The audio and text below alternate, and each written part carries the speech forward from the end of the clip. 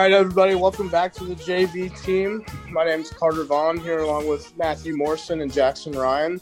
Today we have a jam-packed show. We have the NFL draft, college spring games, and most importantly, minor league baseball back. Haven't heard those words in a while. Jackson, go ahead and let's jump right into it. It's good to have a minor league baseball back. Yeah, so we've had all-side games. The Astros and Rangers have been playing these past 2 days, finishing up all-side games. The minor league season will be starting on Thursday, May 6th, as Oklahoma City comes in, affiliated with the Los Angeles Dodgers, come in to face the Round Rock Express, who are now back with the Texas Rangers. So it's been good to have games here, and I can't wait to get the season started. Every series is going to be 6 games this year, so looking forward to that. Yeah, I mean, I'm super pumped about having, being able to go out to Round Rock and see the Express play, and I think it's also going to be great to see them back with the Rangers. It was when I was growing up, that's who they were with, and that's who I was used to seeing them being affiliate of, and I think it's going to be. I'm super excited to see where things are headed out there in Round Rock at the Dell. And it's so important to have minor league baseball. Minor league baseball is what develops players. It's how it builds relationships with these guys to lead them up to the big leagues, because you can't have the big leagues without having minor league baseball. Every other affiliated baseball has been playing, between college baseball, high school baseball, and Major League Baseball. The only one that hasn't been is minor league baseball. So actually tomorrow, low A, high A, will be starting up on tomorrow, and then on the 6th, it'll be Double A and Triple A. So looking forward to having games. We're going to have fireworks on the first 2 nights up here in Round Rock on Thursday and Friday. And so it's just nice to have baseball back in Round Rock, Texas, and for it to be Triple A baseball.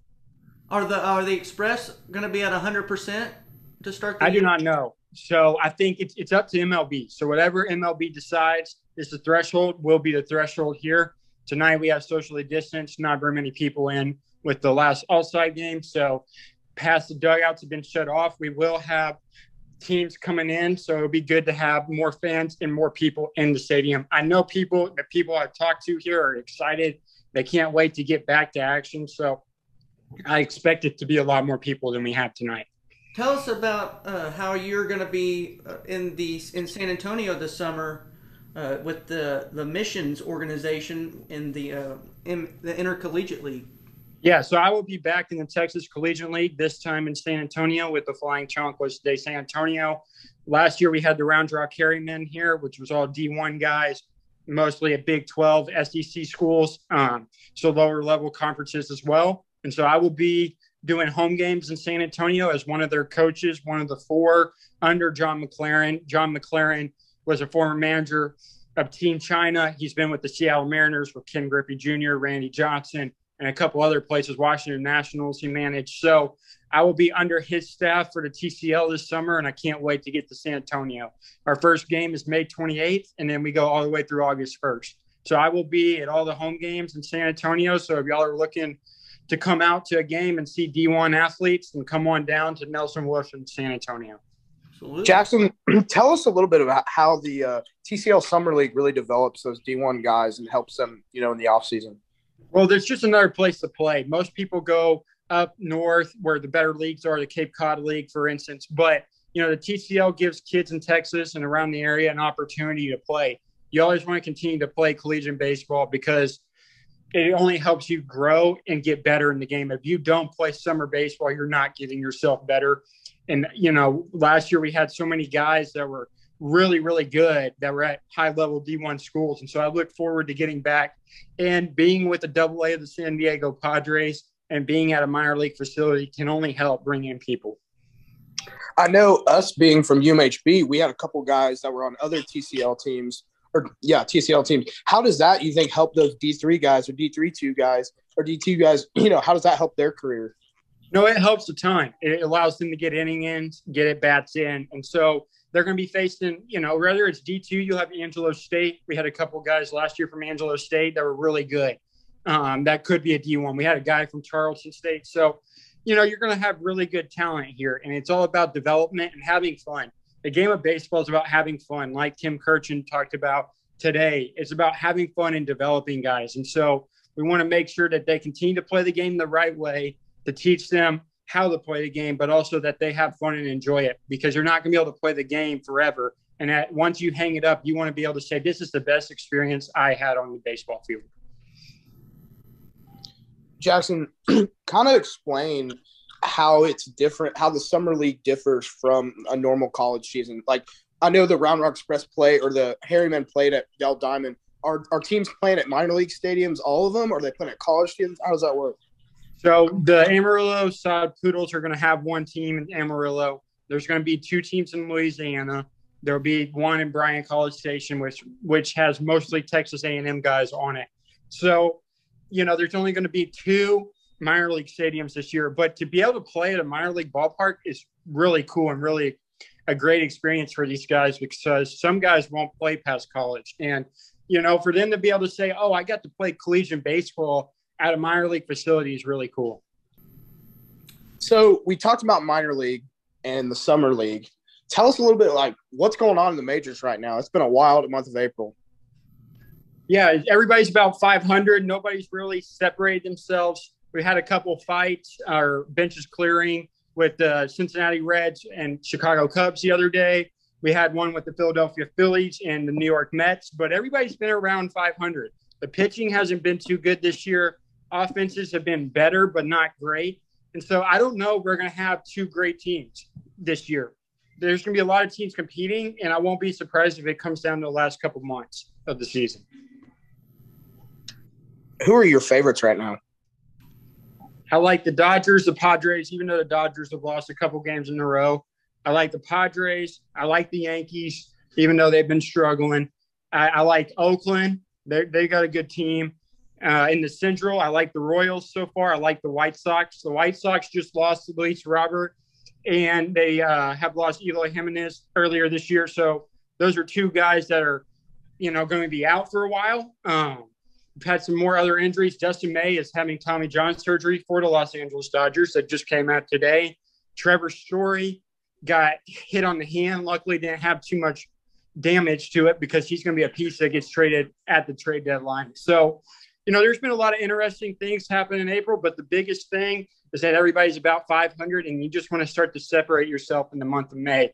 For instance, the Royals and White Sox play each other 7 times, so that's going to really decide that division early on. All right, kind of switching gears. Let's hop over to the Crew Sports News. Matt, what do you got for us? Yeah, been a pretty interesting week since our last podcast dropped. UMHB softball clinched the West, so they'll get that important first round bye that I was talking about in the conference tournament, and so they won't have to play until Friday. That's a big help for their pitching. That's the one thing that really concerns me about UMHB softball, is they've got Bailey Grogan, but after that their pitching kind of drops off. Now that's not as big of a deal in softball, because a pitcher can pitch more often, and days in a row, and it's not as big of a factor as it is in baseball. Baseball, UMHB baseball is going to be the number 5 seed in the tournament. They'll play Concordia in the first round. Really exciting time for UMHB baseball, just because they're in the conference tournament for the first time, and I can't remember how long. It's been a long time, and it's the first time that they've had a winning record since I've been on campus, and we've talked about that before. That's a double elimination, but they need to beat Concordia to really have any chance, because UT Dallas can really hit the ball, and they're the number 1 seed, so that'll be huge. UMHB golf, 1 conference. That is big. They get to move on to the national championship tournament. UMHB women just missed the national tournament, but they did have an individual move on in Cindy McConnell, because she won the ASC championship. And so that was good. Good to see her move on. Obviously, we would have liked to see the whole team move on the women's side, but just didn't happen. But at least they have one individual moving on.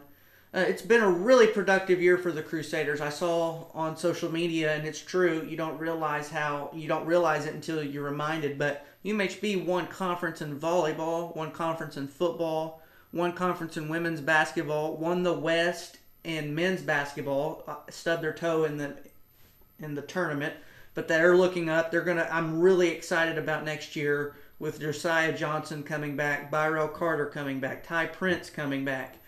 Carson Hammond coming back. They are going to be really, really good for years to come, and I hope we can get Coach Carroll on here in a few shows to really talk about the program and where it's headed. Obviously, UMHB baseball, UMHB softball has a chance to win conference. Obviously, that's going to be determined this week. UMHB men's golf won. They had an individual win on the women's side, as I just mentioned. So it has been a very, very productive year in Crew Country, and I think this is a great way to send the athletic director, Coach Mann, out. Obviously, he's retiring or semi-retiring, taking a step back and giving way to Dr. Kerr, who's going to be the new athletic director.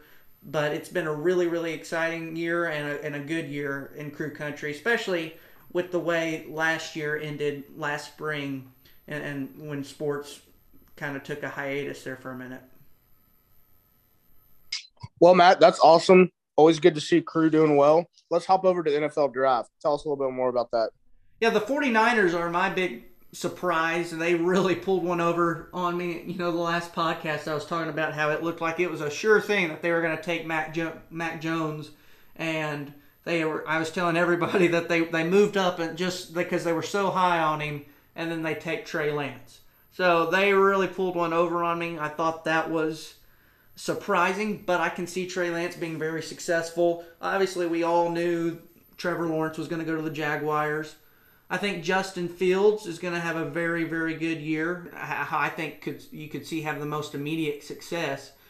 One thing I did talk about and that I'm really excited about now is that they proved me right, and the Bengals took Jamar Chase, and so he's teaming up with his old college quarterback in Joe Burrow. We obviously know how electric they can be because of that 2019 run. We had a lot of wide receivers that are going to be teaming up with their respective college quarterbacks. Jalen Waddle is going to Miami, and he's obviously with Tua out there in the Dolphins organization. That's going to be exciting to watch. And we saw a number of teams take wide receivers that are going to be now teaming up with their respective college quarterbacks. So that's going to be kind of cool to see. Mac Jones going to the Patriots, I think that could be a very good pick for Bill Belichick and that organization.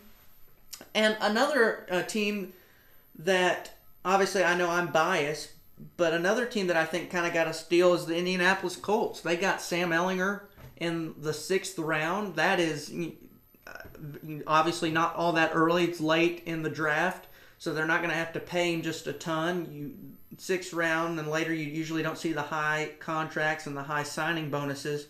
So I think they're going to get him for pretty cheap, and I think he might get some playing time this season. Now, obviously, I don't know what their situation is behind Carson Wentz, but you know the way Carson Wentz has played the last couple of years. Now I know he's not had a whole lot of playmakers or just the best line at his disposal, but he's been iffy, and so I think taking Sam Ehlinger was a very smart move on for the Colts and their organization. And I think Sam Ehlinger, at the very least, I know he can be a reliable backup, and we'll see if he gets any starting time and see if he can prove himself in the preseason.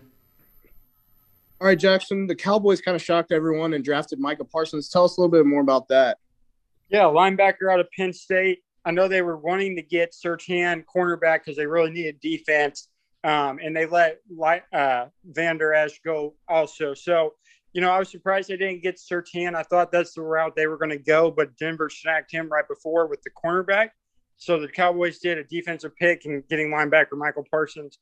And it's a good pick for them because they need defense. Obviously, they have a bunch of offensive power, having Dak Prescott come back and all their other guys that they have. So Michael Parsons will help that defense.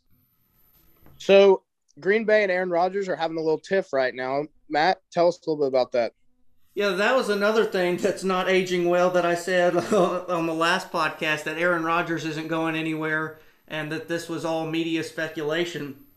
Came out earlier this week that Aaron Rodgers is serious and he is not happy with the front office there in Green Bay.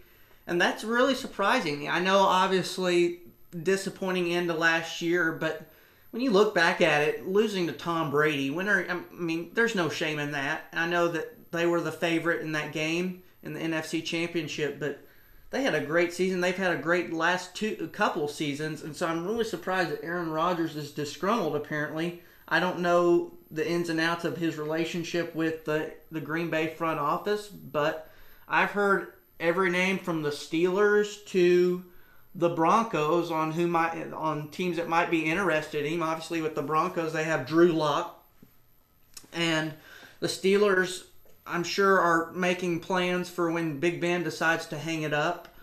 But, I don't know who would be interested in Aaron Rodgers. I guess, Chicago, you would think maybe, but they just drafted Justin Fields and they got Andy Dalton. So who knows? I know one team. They just lost a Hall of Fame quarterback in New Orleans. Yeah, Drew Brees. That's true. That's very. But I'm not heard anything about New Orleans, which is surprising. I don't know. You would think that would be the name that the team that just pops right up and is just like, yes, it's a match made in heaven. But they've not really been in the conversation. I don't know. It might be Aaron Rodgers just bargaining for more money. Who knows? But it's now a story that's not just media speculation, apparently. Kind of sticking on the football topic, a lot of schools had their spring game. Can you explain the concept of a spring game and how that kind of helps universities do things? Yeah, I think universities use spring. All universities now, D3 and the lower levels are a little different, but D1. They use the spring to implement their system, and that's basically when teams will go through the fundamentals, because when they return in the fall, they've got a week and it's time to prepare for game one. There's no time to be, teaching fundamentals or implementing a system. When you come back in the fall, it's time to go, and you're preparing to win a game week one. So the spring, I think, is used to mainly implement some new changes, in the case of like Texas, who's got a new coaching staff, they're learning the whole playbook and getting acquainted with the new coaches. That's what the spring is used for, and that's why spring games are usually pretty vanilla in terms of teams showing stuff. I mean, they usually just have their basic packages, and they're not really showing a ton. But it's a way to get fans excited, and they get a little taste of what's to come along, in the upcoming season in the fall. And I think, especially here in Texas, we'll take football anytime we can get it. And so, we have a hard time waiting for the fall for football to start. And I think but the spring ball, I think, from a coaching and player aspect, is mainly used to develop players, especially freshmen who enroll early from high school. And that's what it's used for, to implement systems and learn the basics of what you're wanting to accomplish this fall. And I think also it's used for position battles, because Texas, I mentioned their quarterback in the last segment talking about the draft. They've lost Sam Ehlinger. Ehlinger was their 4-year starter.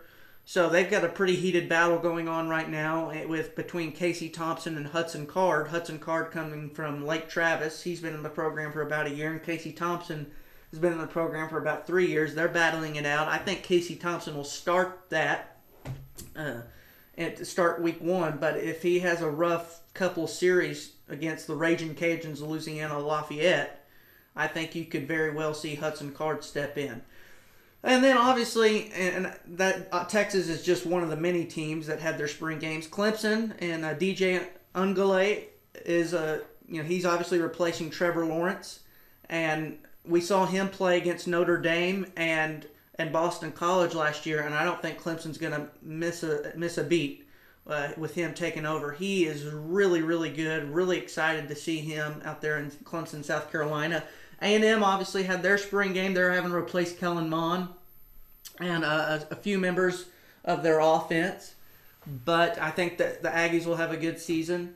And I know that y'all are really excited about this upcoming TCU season. I'm anxious to see if Max Duggan can take that next step and get the TCU offense back to its explosive ways that we saw back in the Aaron Green days when we had him on the show, obviously, and the Trevon Boykin days. So TCU's offense has kind of been sputtering the last couple of years, so we'll be anxious to see if Duggan can kind of get them rolling. And then, obviously, the reigning champ and the reigning dynasty, Alabama. I think it's kind of funny. Alabama's spring game, their offense always looks terrible. You think, oh man, they're going to have to win with their defense, and just their offense is atrocious if you were to watch their spring game every year.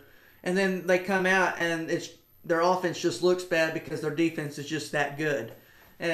So I think obviously if I had to bet, my life or my house on one statement, it's that Alabama is going to be around the national semifinal and college football playoff this year, and Nick Saban will have the Crimson Tide back where we're used to seeing them. Well, boys, it was good talking with y'all. Always good to have another JV team, and we'll be back next week. Sounds like a plan.